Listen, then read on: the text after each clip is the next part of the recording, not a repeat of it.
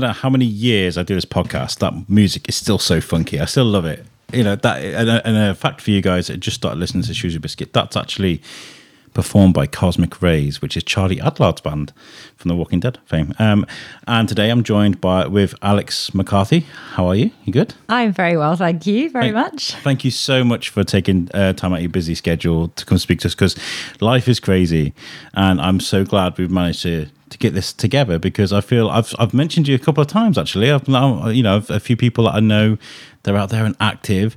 I mentioned that you're coming on the show. I've been really excited about it. And lots of people know who you are. And it's really nice that we're finally doing this. So thank you. No problem. And that's really cool to know that. So yeah, thank you. You're out there. I'm out there in the world. I mean, I should know this.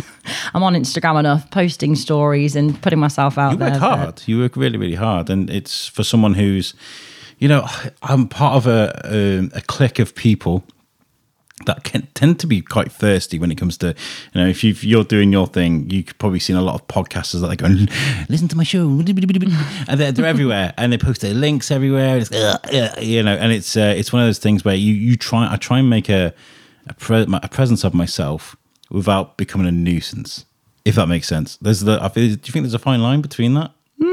That's an interesting question. As someone who is fascinated with mindset and that fine line between am I being too much versus I need to talk about what I do so people know who I am. I think that there's no such thing as being too much, because when you're talking to your people, they need to and want to know what you have to say. And I've slowly learned that it's okay to not be everybody's cup of tea. And as long as the people that are my cup of tea are in my audience and liking it and hearing it. It's a case of weaning out the people that don't want to be there and bringing in the people that do. Yeah, and I feel like the more you show up and the more you talk about your thing and the more you put it out there, you will attract and you will repel. And when I say repel, it's simply we're not built to be here to serve absolutely everybody and for everybody to love what we have to say and what we stand for. But the people who are your people will really be your people. Like you create that fan base, you know? And I see you guys on my social media. You know who you are. And it's a funny one, because when the Biscuit first started, we were just talking now about, you know, a few years ago, started on social media, and there's a few times I'd like thrown some things on social media, like, you know, I think when you first start doing this kind of thing, there's a few things not to do, and it's like it's asking people, like the polls and things can be a bit of a difficult thing to do, because you can throw up a poll and like no one will vote, and you're like, ugh. You know, those silly things that I used to do at the beginning, but I can do that now because we have an audience, whereas before I think I'd set myself up to fail inside my own head in my own way, because there are certain things that I won't do on social media now because of them failures. You know what I mean? Interesting, but I think that anyone who starts anything, I always say any winner was once a beginner, right? We'll have to start somewhere, and I feel like there's that initial stage that takes so much courage, where you are showing up and you don't know if anybody's watching, and you don't know if anybody's going to like it, and it takes real bravery to do that. I still put up polls that nobody votes in. I still do the odd live that only gets a couple of people dropping in, but it's being able to have the resilience to brush yourself back down and go, yeah, we'll go again. I found actually, I was at the St. Mary's the other day, and it was a steampunk spooktacular. It was fantastic, right? And I went up in the pulpit, which is quite high. I like to get videos and photos of that. It's quite nice. And I did a live, but I found it was like me sort of calming myself down a little bit, because I do suffer from social anxiety. Even though I know the people out there enjoying what I'm doing, sometimes I'll throw up a live and I'll be like, oh my God. And then by the time I finished it, I'm kind of calmed myself down. I think people see that process and enjoy it. And it's very endearing for people to see that as well. And I think that similar to yourself, I'm someone who, a previous version of myself, really suffered with social anxiety, which kind of got me on this path of doing what I do now to directly combat that. But I would say that when you show up as yourself and you're not trying to be somebody else, you're not trying to be more confident, you're not trying to be more anything, you're just being you become relatable. And I think that makes it really engaging, actually, for people to want to be part of that, because you're being human. Yeah. The human element's really important. And now I can see how things are growing. And I don't want to compare myself to you, because this is your story, not mine. I want people to understand you.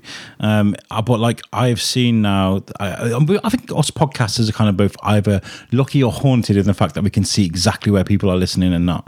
And it's only now we're starting to see significant growth in people listening to the show. And it's like absolutely just blown my mind. I was like, oh my God, there's like all of a sudden there's an audience, bam. And it's kind of reassuring, but for years and years and years, I was kind of like, where is everybody? I mean, it hasn't been that bad. I mean, we've had lots of listeners from the beginning, but now it's just kind of exploded. It's kind of nice. It's vindication. What was it that kept you going through the times when you didn't see the results and you didn't see that evidence? The times when we did have the results, I was like, because like there were times when we release, like, we've always had a steady flow of listeners, but nothing I could say, we are the Shrewsbury Biscuit, kick the door in and be like, Biscuit's here. I'd never do that anyway. Social anxiety, I'd rather the ground swallow me up. But like now I feel like I can stand up and say, we did it. Like we've got our listener base. I'm very proud of that. But yeah, the times when we did better than others, and the times when people would come up to me and say, you're the Biscuit guy, and they'd recognize me, and the people that really appreciate the shows, and then they're the times, the good times. The perseverance is definitely worth it, I think.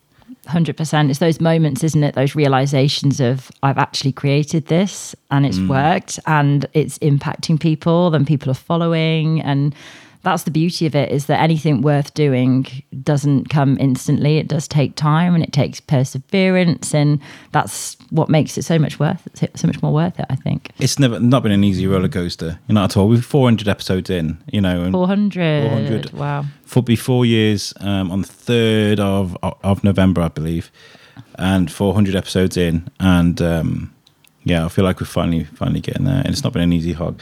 But let's talk about you. Let's talk about Alex. What's young Alex like? This is why we usually start our podcasts. Is what were you like? Where did you hail from originally? I think that's the most important. Yeah, so I am Shropshire born and bred. I grew up my first residence was Broseley, then moved to Much Wenlock at the age of 5, where I stayed, I think until I was 15 years old.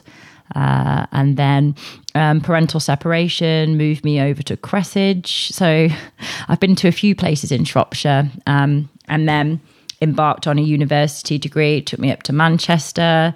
I then went and travelled quite a lot in my 20s. The whole finding yourself cliche happened, but it was the best thing that I ever did. It seems like a cliche. It seems, I do see that as kind of a cliche, but really in real world it's not. That's kind of not a fortunate thing to be able to go and do, and to go find yourself. I was about 22 years old, and I always refer to it as everything up to that 22-year-old me was version 1, and that Alex was very anxious, and she didn't know what she wanted to do, and she was lost and confused and really suffered from social anxiety. It was a huge thing for me. I didn't know how to interact. I think I hadn't developed socially as well as I'd seen other people around me, and I just felt at a point of, if I don't change something drastic, then I don't know what the future holds, really. So it was a real pivotal moment, and I just remember handing my notice in,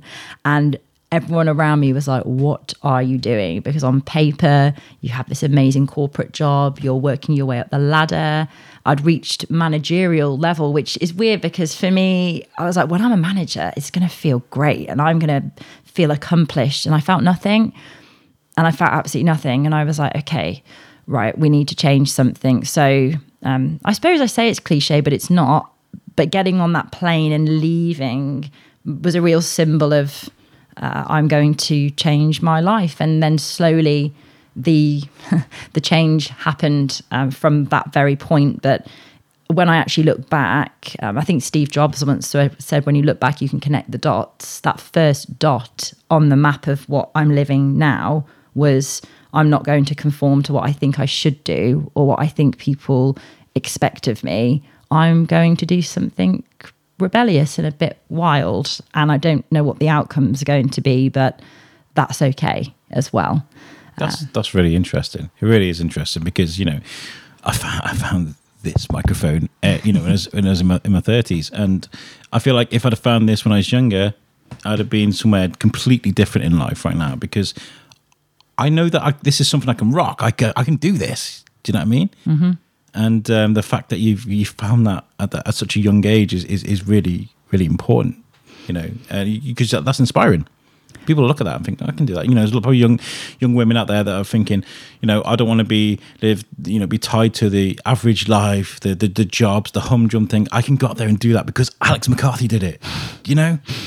I think it's important to mention that even though I can see how it would be inspiring, that it really did come from a place of pain. So I think anyone who's listening who is in pain, who feels lost, who feels stuck, who feels confused, it's knowing that you have the ability to change your life, but it will only happen if you're brave enough to step away from what the life that you think that you were maybe meant to have, or the one that your parents might be wanting you to have, the one that your friends might be wanting you to have. It feels really scary to step away from that. Yeah. So it's almost you're rewarded by being willing to go to somewhere that feels at the time really uncomfortable. Was it a fight for survival, do you think? Was that a do or die moment for you? No, that sounds quite morbid, but in a motivational way, I am going to do this, otherwise I'm just going to be stuck here for the rest of my life, sort of thing. You've hit the nail on the head, really. It was a point when I was 22 years old. Not only was I unfulfilled and unhappy and felt lost, stuck and confused, I'd say it was a point where all of the programming that I'd received from childhood, from growing up, the belief system that I had, all of the way that I functioned was not making me happy.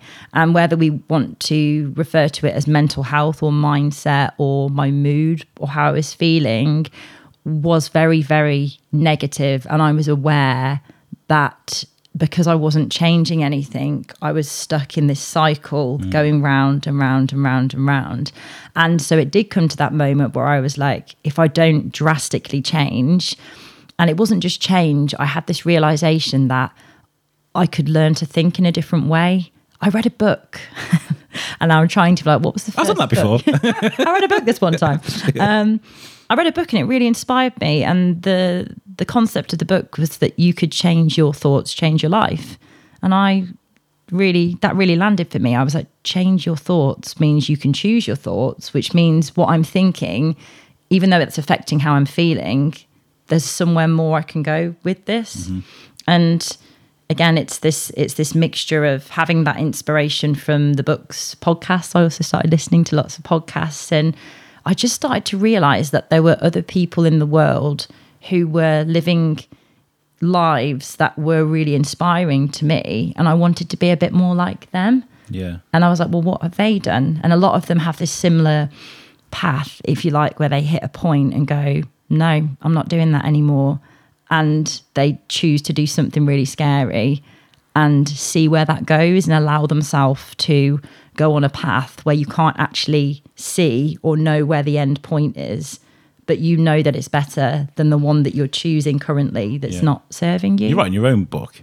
Yeah, like you've got the pen and you're right, okay, I'm writing my story. Chapter 1. Let's just write off the first bit and let's start on a new chapter. But when you know that the pen's in your hand and it's not in anyone else's, it's really empowering, because even if you fail, if you get it wrong, if you make the wrong decision, if you go off and try this thing, this relationship, this career, this business, and it doesn't work, at least you tried. Which is so much better than getting to some stage in your life later down the line, looking back and going, I didn't even give that a go. I didn't even allow myself to be curious about it. That's very thought-provoking, isn't it? That is that thing, isn't it? And I think we've all been for those moments where, why didn't I go? Why didn't I do that thing? I think we've all had moments like that in our lives, and I try and grab moments like that with my hands. I mean, recently, I mean, there was the Shropshire Music Awards. Big shout out to the organisers there. Great guys. Trademark Blood. Love you. Great guy. And I lost my voice. I could not talk. Oh, no. And so I couldn't go. And I regret that so much. But I'd have just made everyone ill. I'd have sounded terrible on the microphone. It would have been terrible. But recently, that's a pain that I'm kind of like living with at the moment. I'm going tomorrow night to the after party. That's until 4:00, but I won't be there till 4:00 in the morning. Where did you go on the plane? Where was your journey to? When you finally decided you're going to go, where did you go? The first destination was actually Dubai. I was with my ex-partner, and we travelled. We did the whole thing, the first initial travelling thing together, which was lovely to have someone to do it with as well, to share the experience with. But we headed to Dubai first. We spent New Year's Eve in Dubai. We went and saw David Guetta. We went to, David Guetta. Which at the time just felt amazing. We're in this city surrounded by these lights at this gig in the middle of Dubai, and we were just there for a really short window as a pit stop before we went to Southeast Asia.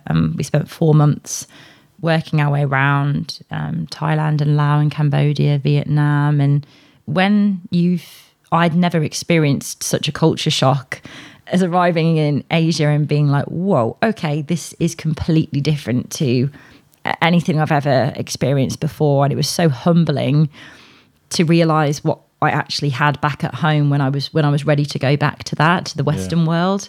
But it was beautiful, and I felt my mind just opened and my eyes really opened, and even just the healing that came from being in a different part of the world. And I think realizing that I knew that I was doing the right thing. It's really hard to explain the feeling. No, I can kind of relate in a way. I mean, I'd love to go to Vietnam. I really would. I watched a Top Gear special, and I was like, oh my God, it just looks amazing. My wife is from South America. We've been to Colombia a couple of times, and I mean, you can't compare. Culture is amazing, right? Because you can go to different places, and like the family setup alone is different in every single continent, right? And there's certain things about a Colombian family where you walk in and you can't just go, all right guys. You can't do that. You've got to say hello to everybody individually. The whole meal thing, everybody getting together, it's just so different. There's such an intense but nice warm feeling when it comes to the family, and I feel like you got to collect little things about that. It's nice. What did you take from that you think you've kept with you, going and sampling different cultures from around the world? I think the biggest thing that I learn is that I have something to learn from every single person that I meet. I've got something to take from them, and I love meeting new people. And that was a new thing for me, going from I am terrified to talk to people to people are fascinating, and I'm meeting all these people from different parts of the world. And it wasn't just the people who were native to that country. You would also meet people who were on their travels and soul searching and had their own reasons for being in this remote, different part of the world. And I just met so many interesting people, and people who were a lot more like me, I felt, than some of the people that I was mixing with at the time that I left home. Yeah. And I still have an incredible network here in Shropshire and Shrewsbury, and I'm so grateful for them. But I've also met some beautiful people from all over the world, and it just made me realise that people weren't scary as I thought that they were. And it gave me confidence, and I'd never felt confident before. But you've got no choice when you're travelling and you're sat at a hostel. You can sit on your own and read your book, which sometimes I did. I like to be a hermit sometimes, but I actually felt really intrigued to go and sit at a table with a group of people that I'd never spoken to before. Yeah. Yeah. And it just slowly broke down that wall of anxiety and allowed me to be more sociable, which was a really enlightening experience. I feel like you get, when it comes, I was talking about this with my guest yesterday, Derek Willis, and I was talking about how I used to. So again, like we're talking about Biscuit and bad experiences. I thought it'd be a really good idea to stand on Pride Hill with a microphone and ask people where they were shopping for Christmas, right? And people just walked past me, swore at me. I was like, oh my God. And this is like early back in the day, and that kind of traumatized me a little bit. So getting Vox Pops with mobile microphones is kind of what we do it now. We go to festivals and stuff, but there was a long time there when it was really hard for me to do that because of what I'd put myself through, you know, because I've really, honestly, a guy with social anxiety getting told to F off on Pride Hill, it just hammered that home that that's not what people want to do. But I was at an event where I kind of balled up all this energy. It's like, right, who wants to speak to me? And I went kind of around waving my microphone at people in a really energetic way. And people were drawn to me and people were coming to see me. And I feel like that's because we had this energy exchange.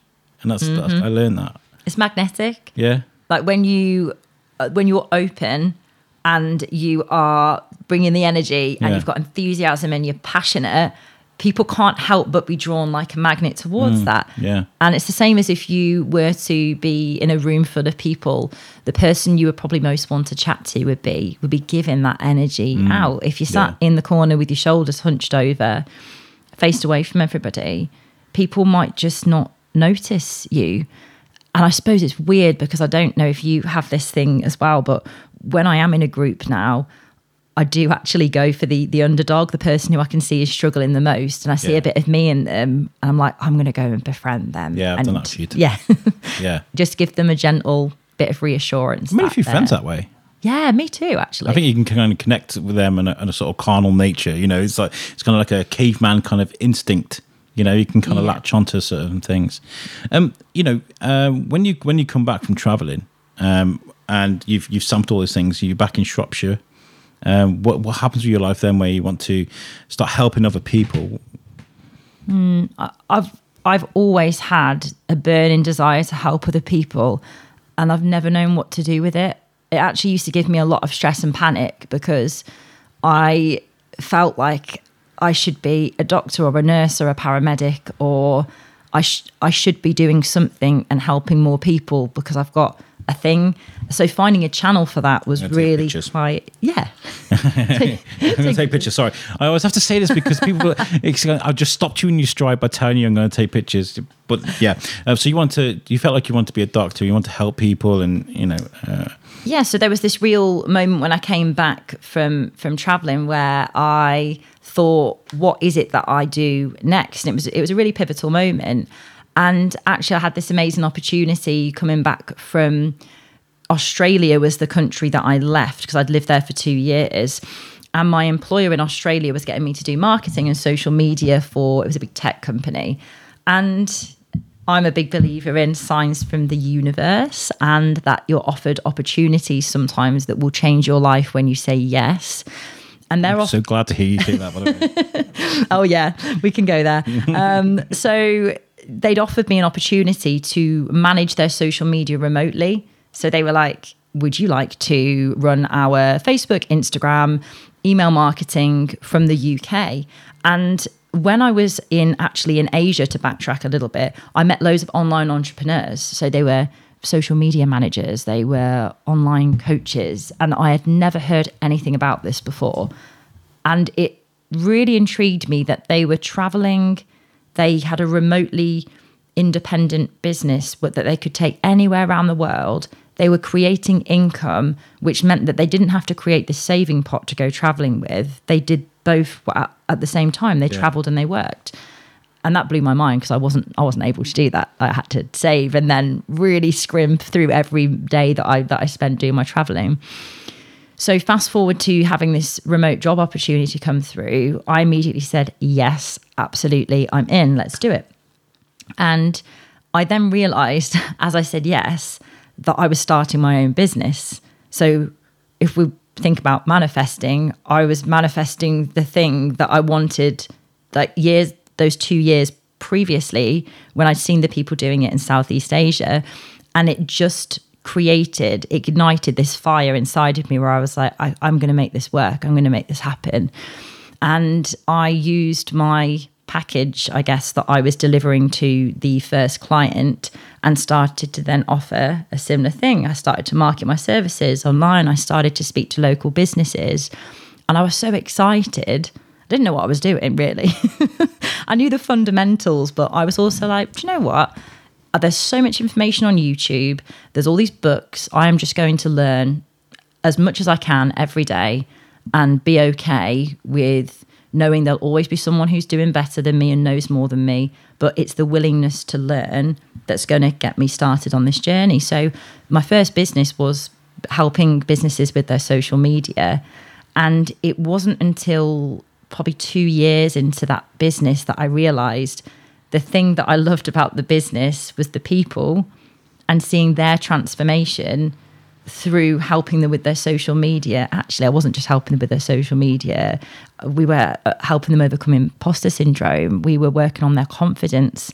They would be opening up to me and talking to me about things that were going on at home with their relationships. And before I knew it, I actually had this realization that I was running a coaching business, but that realization didn't happen until later down the line. And it was then where I had a moment, again, a big choice of where do I really want to fully commit 100% to creating actually and owning that this is a coaching business, and that I am good at doing what I do, and actually I'm helping people, and I found that thing, that that big thing that I wanted to do. And it was in 2020 that I decided to go and do a coaching diploma. I also did a neuro-linguistic programming certification.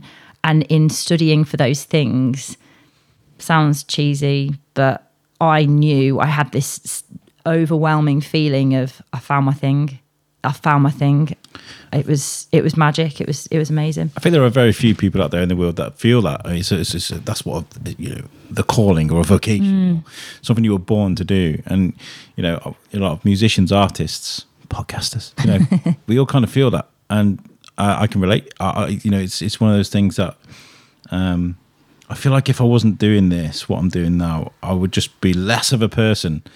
I think I'd just be a misery, just a misery, because I love this. I mean, it's crazy that a guy that suffers from social anxiety. I went to pick up a laptop. With my work, I have a very small office, but I went to the HQ today to pick up a brand new laptop. Big, huge offices, lots of people about. And I was just head down, grab my laptop, and just get out there as quick as possible.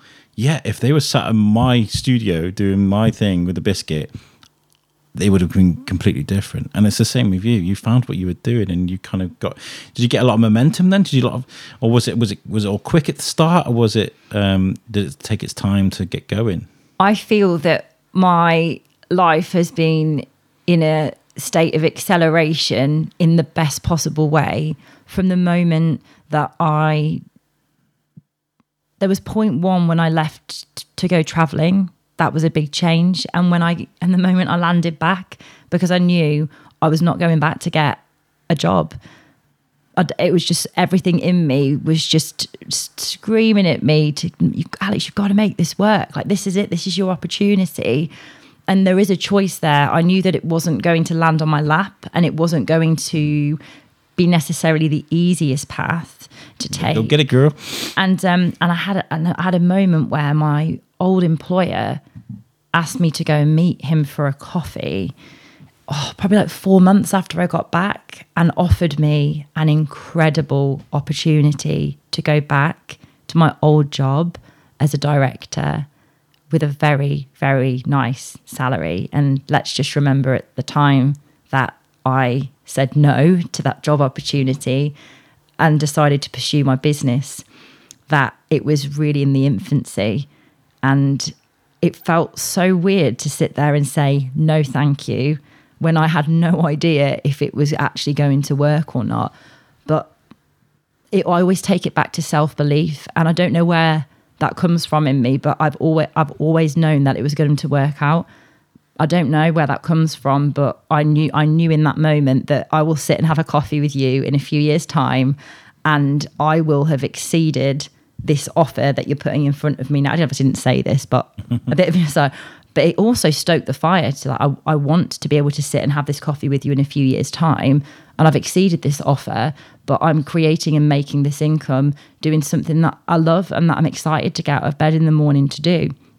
Which I think for so many of us, we think it's a job, it pays the bills, we need to just get it done, we need to tick a box. And if you are someone who has that nudge and that itch that you can't quite scratch, that's like you are made for more, you could do more, have you achieved or reached your potential?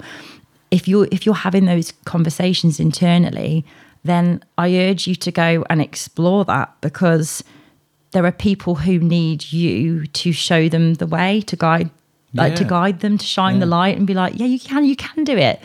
And this is what I love about you. I love about your energy is that there are people that are self-made that, I guess to a certain degree deserve to be able to go, I made it. Yeah, look at what I've did. But you're not. You're like, I did it. Let's go. You come with me. And there's a lot of encouragement about you. And that's what I really like. You don't impose yourself. You welcome people in. I see that. I'm sorry.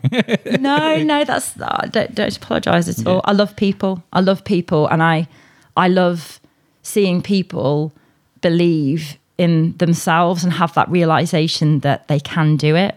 It's the most beautiful thing ever, and I'm a big fan of the word transformation, and I love that people have this capability to change and to grow. And I think really as humans, we're not meant to stay the same. We're meant to grow. It's the same as nature.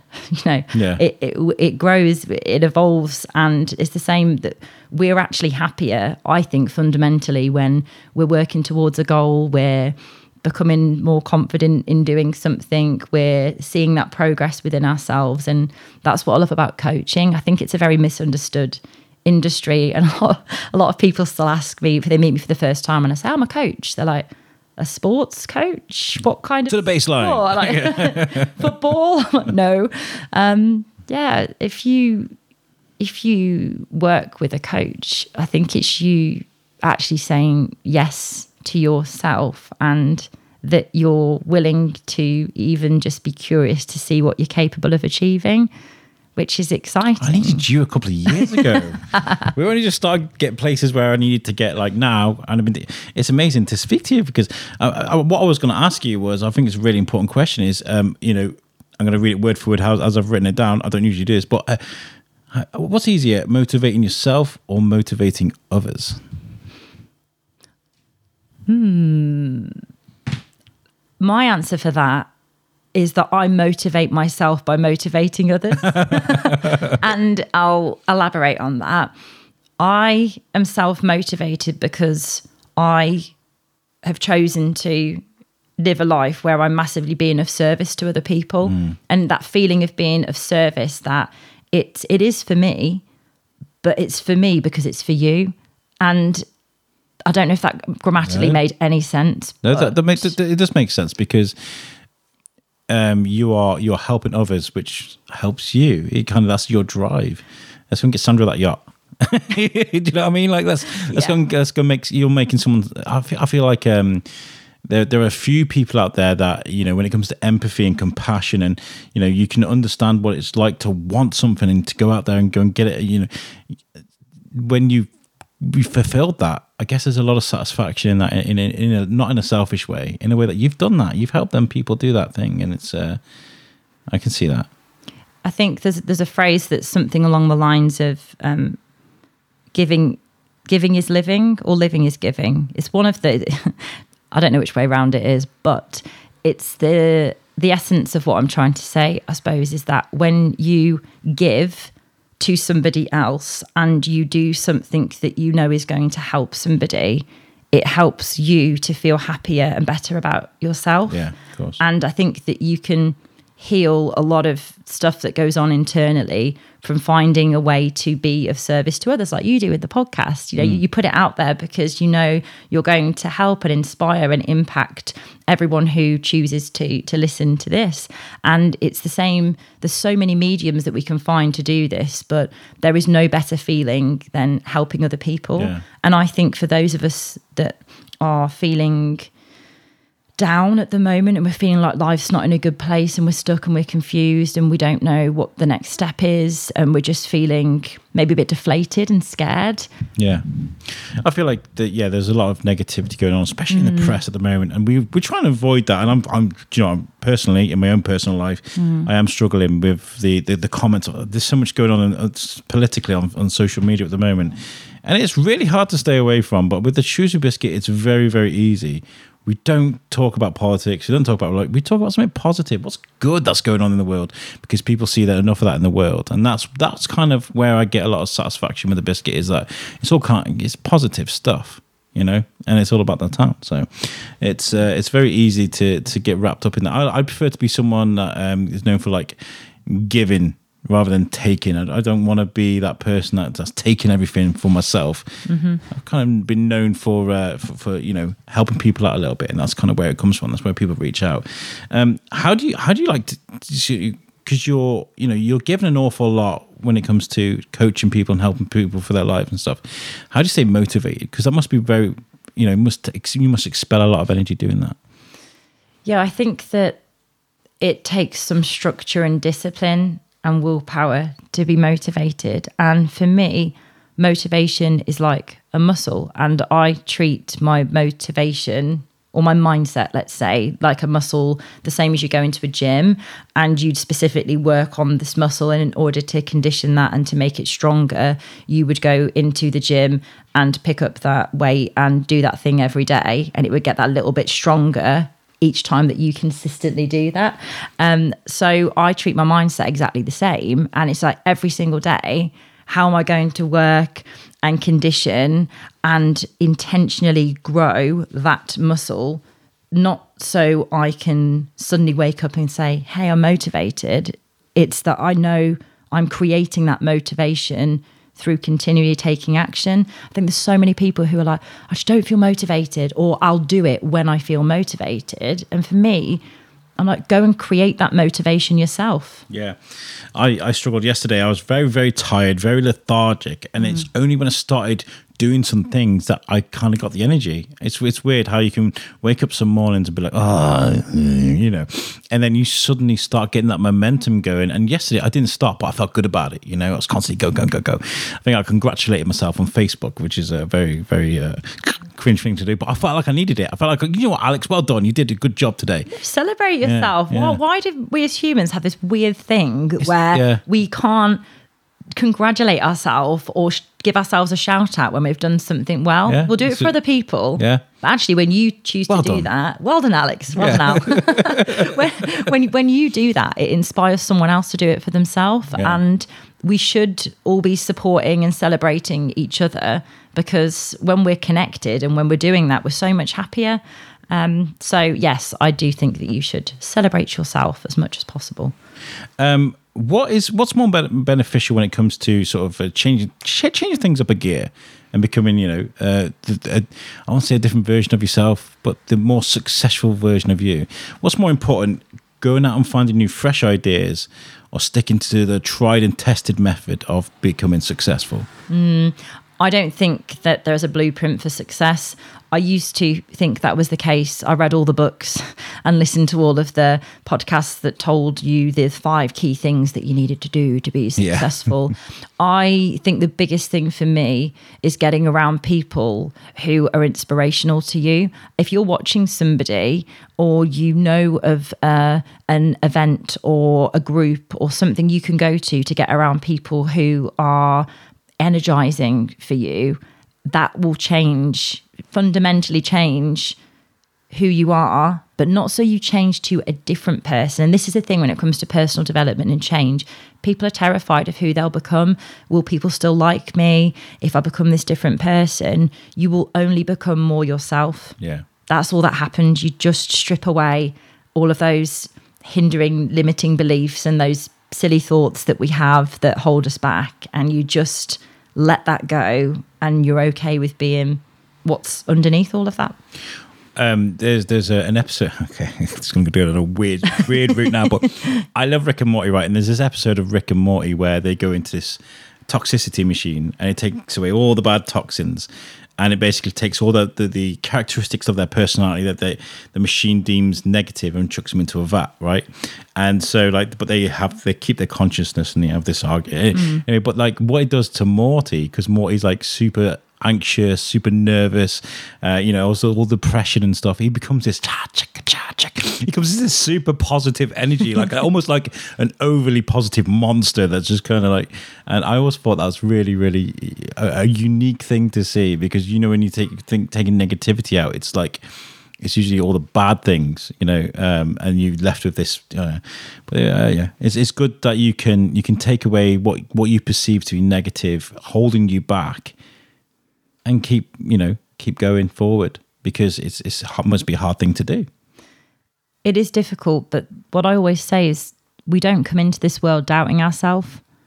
We're not born with limiting beliefs. We learn that, don't we? We learn it. Yeah, we learn it through nurture, sometimes nature. A lot of the time it's through your role models, your family, things you experience at school, things you experience as an adult in a relationship.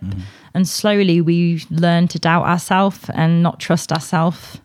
Yeah. And that always fascinates me, that when you imagine maybe thinking back to a time when you were a child and you were full of all this imagination and you had your make-believe games, and you wouldn't think twice about like meeting new people and running up to new groups and just allowing your mind to wander and be curious. We seem to lose a bit of that magic sometimes when we're adults, and we think we have to be serious and we can't play and be creative and silly anymore. Yeah.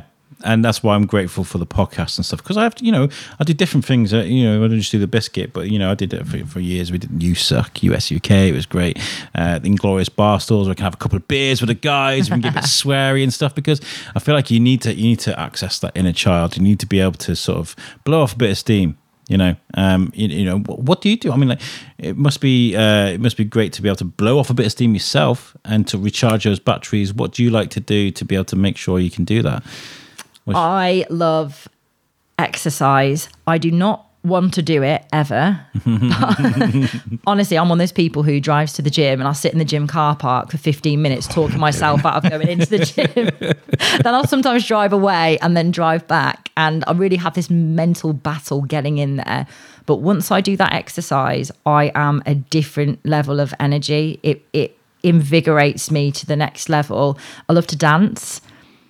Even if it's just cranking up some drum and bass in the house and just having a rave round, doing a bit of cleaning, doing a bit of dancing. Music massively energizes me.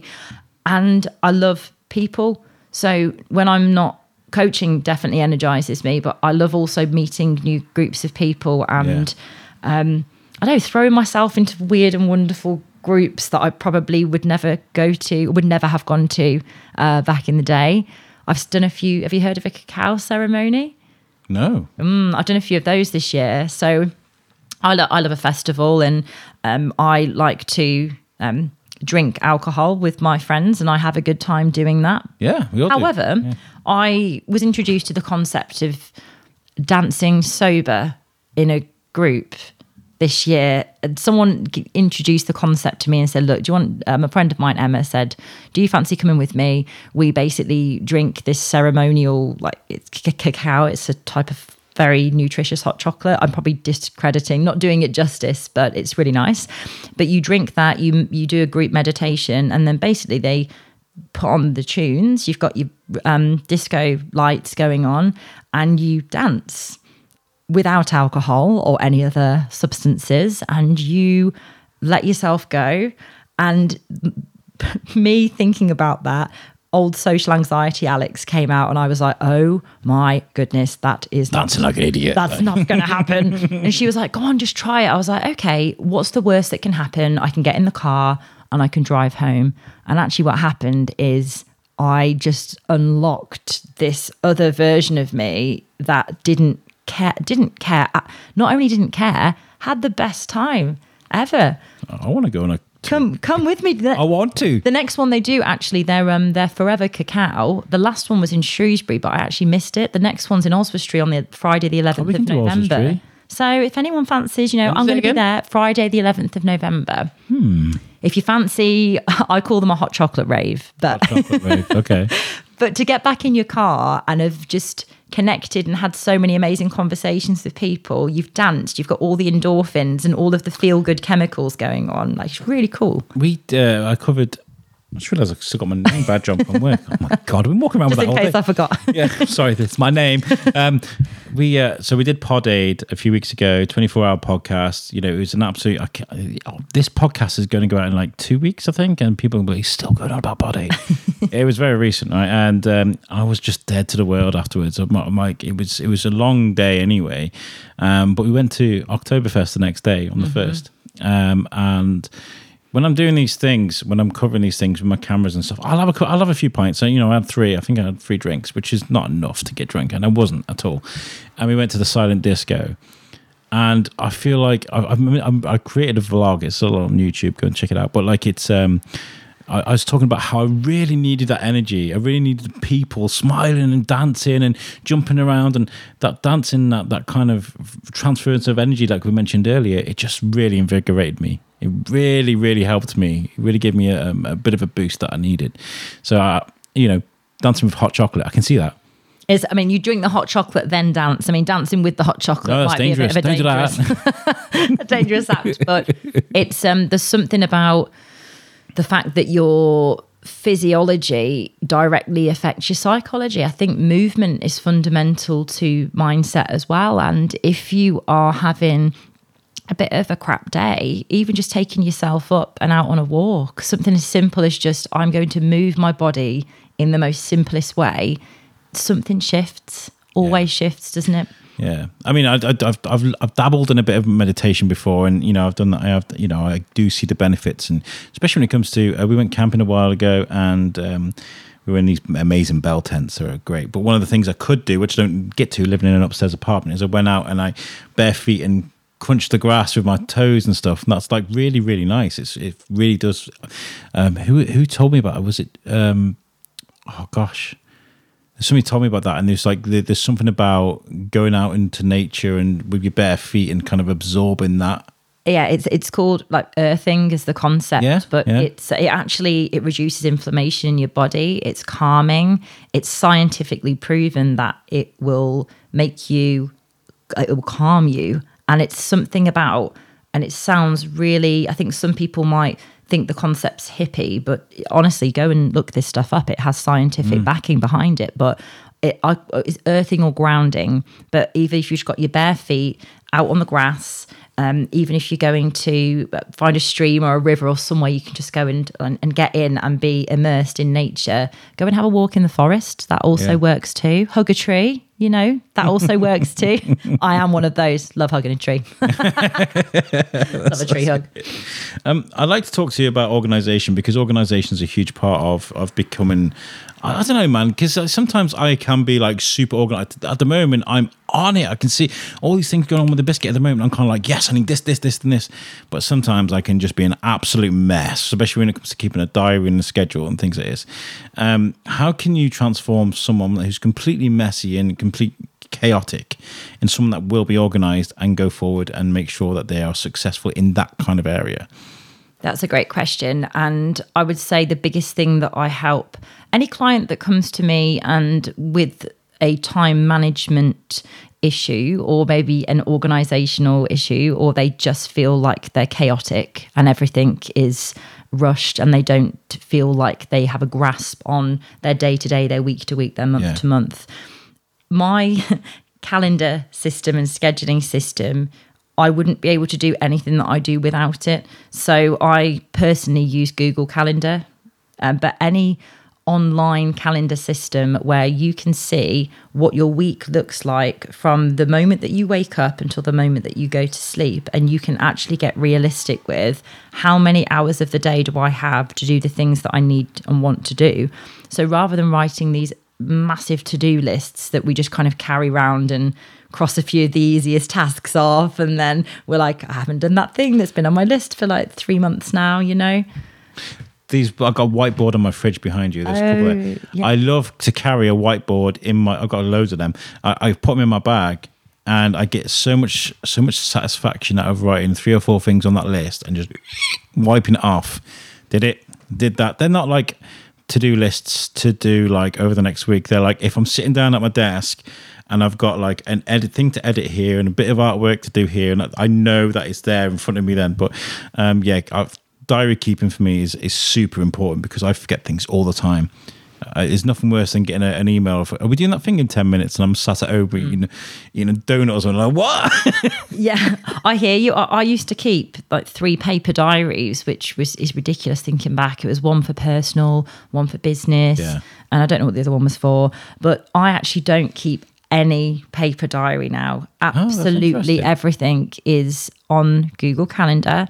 And I have the app on my phone. I have reminders that come through that tell me what I'm doing as I move throughout the day. And I constantly have a bird's eye view of my life. And I think for a long time, I felt really stressed because I would enter into a Monday and all I would have is a list. And I wouldn't feel like I knew how that list was spread and how I prioritized and how I allocated those things into the week. Whereas now, I sit on a Sunday, I look at the calendar, have it up in front of me, and I'm like, okay, these are the pockets of time I can work with around, coaching sessions. I can work on that project there. Come and yell on the Biscuit. I can have some, I can come and do a podcast interview. I put my exercise into it before the week starts. So I know that's when I'm going to hold myself. It's about accountability as well. So long answer to your question, but a huge thing that changed my life and really helps my clients is let's up-level our calendar and scheduling system to something that I can actually see what I'm working with day to day, week to week. This may sound really corny, but I love looking back on my diary because I'm like, I did loads that week. I like looking back and being like, I was so productive that week. I got so much done, and flicking back like, I'm a busy guy. I'm a busy guy. Well, I actually was speaking to a gentleman that I met at a networking event last week, and he actually said that he does the online calendar system and a paper diary. Yeah, I have 2 different diaries. I have my fridge diary, my calendar up there, and I have a paper diary. I try Google calendars, and I've got in there is work. I've still got my gym. I haven't been to the gym in months, but gym still pops up because I know for a fact that when I do start going back to the gym, they're the times when I can fit it into my schedule, and I know that will never change because of how my shifts work and stuff. So it's something I can definitely move to because it's easy, isn't it? Because you can have your different emails and stuff on Google Calendars. You can have one for the Biscuit, I can have one for personal, and it just have different colors. So I might take you up on that. Yeah. Okay. I'm going to try it. That makes me happy.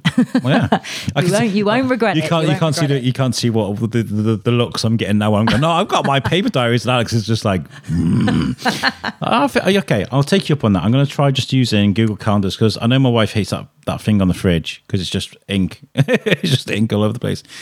So I'll try it. I'll try the Google Calendars, and you guys do as well. The listeners that are tuning in now, try Google Calendars. Give it a try, and I haven't had anyone come back to me and say they regretted giving that a try. It's just, if you want to get organised, that's a great first step. One thing I hate, I used to work with someone who was just absolutely just mental with it. Right, it's Post-it notes.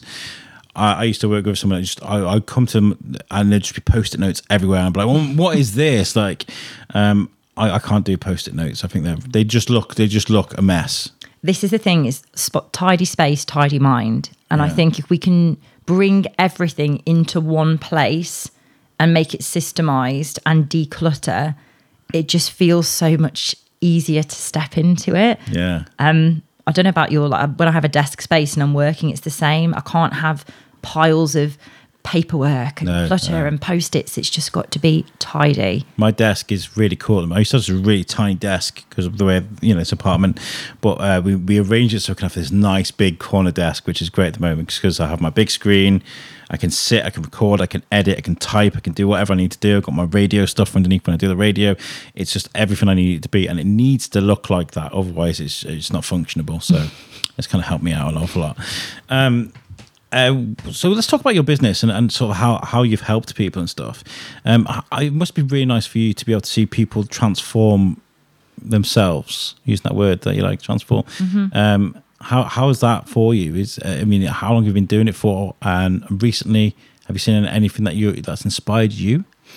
All of my clients inspire me so much. They they're incredible. And I just have so much admiration for someone who is willing to go on a real journey of transformation and change, because it's difficult. And this is the thing, is that you can read all the books, do all the journaling, the visualizations, the affirmations, the manifesting, the actual transition, becoming a different version, a more evolved version of yourself. It requires you to get really uncomfortable. Yeah. And it's the bit maybe that isn't spoken about as much. And as a coach, I'm so honored that I get to be that chunk, that part, that section. I get to be in that section of their life with them. But as someone who is not just, it's not my job to tell anyone what I think they should do.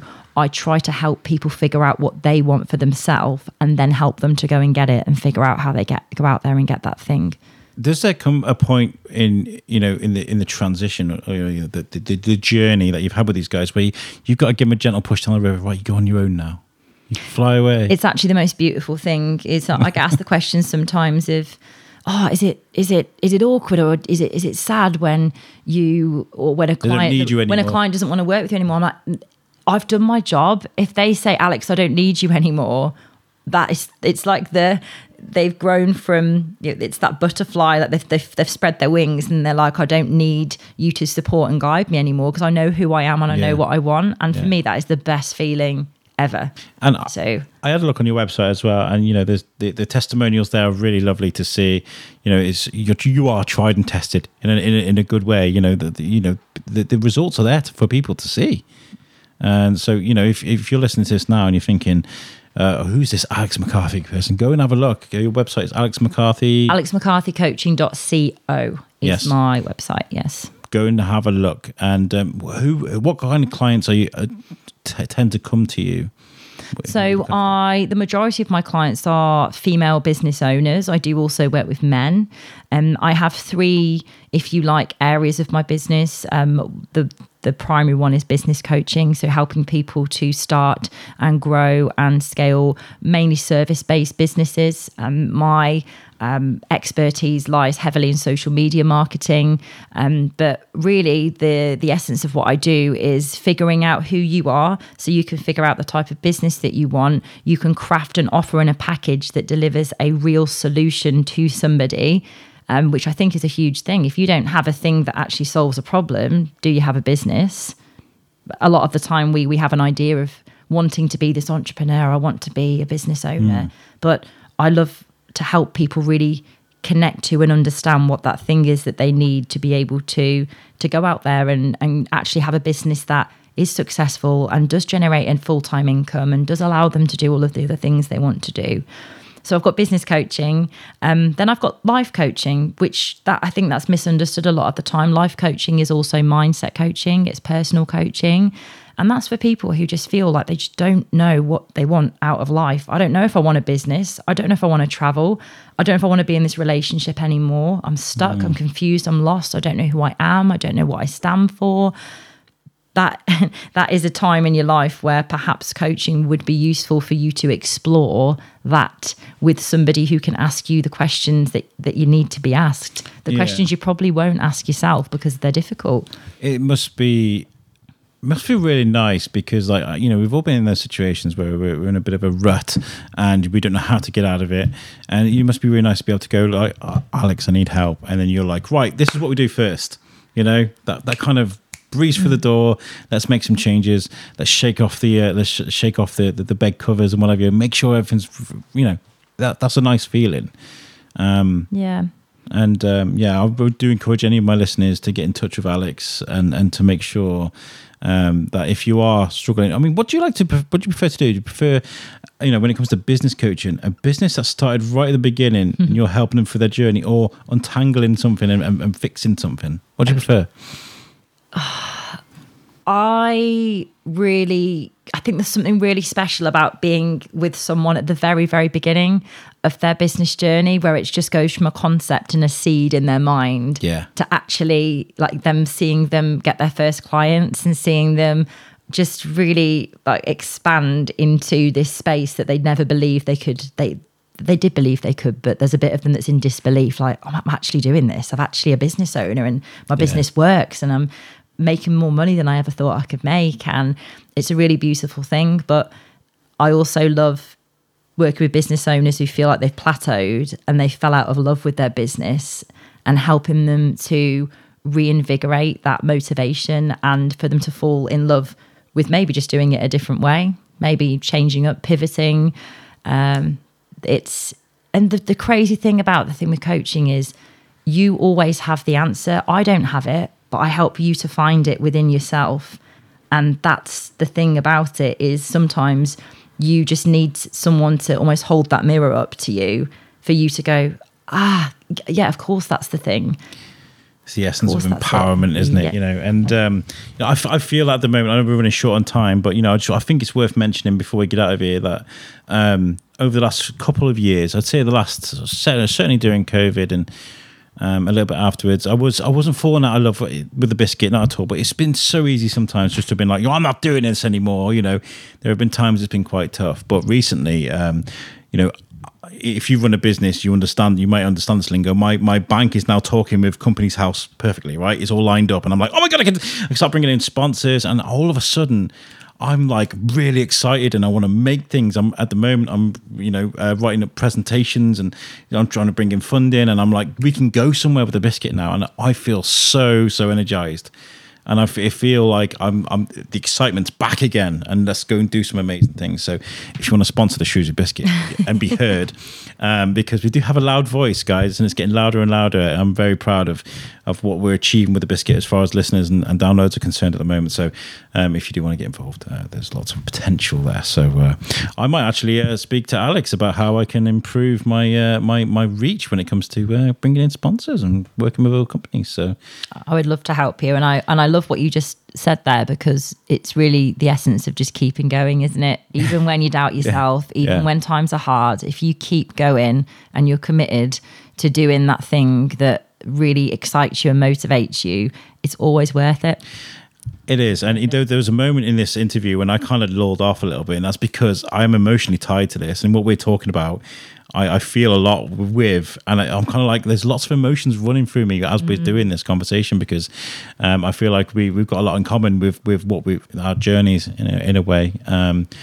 But you are fantastic, and you've been a great guest, and you're welcome back on anytime. I'd love. Thank you so much for having me. No, this has been such a good chat. I've loved it. I would love to, if you wanted to at some point, because you know what, it's just clicked that I spoke to Camilla Monk a few days ago. Yes. She's amazing, and she was talking about the seed of an idea becoming a new house in her case, something that she's designed, and she loves that idea. And I feel like maybe we could organize a podcast with you, Camilla, a couple of others, and talk about ideas and how they become what they become. I think that'd be a really good podcast. I'm down. Yeah, I think that'd Count be really me in. Count me in. Yeah, I'd love that. Wonderful. Remind people where they can find you on social media then. Yeah, so I'm over on Instagram at Alex McCarthy Coaching. Same on Facebook, Alex McCarthy Coaching. And then just a reminder on the website, that is alexmccarthycoaching.co. But please, I'm very approachable, and if you'd like to know anything or even just have a chat, just drop me a DM or a message, and yeah, I'd love to help. Wonderful. Thank you so much for joining me. I know we've run a bit over, but thank you so much. And guys, I really do appreciate you listeners. Thank you so much for tuning in. I really do appreciate you all, and we will catch you guys on the next show. Peace out. Thank you very much. Thank you.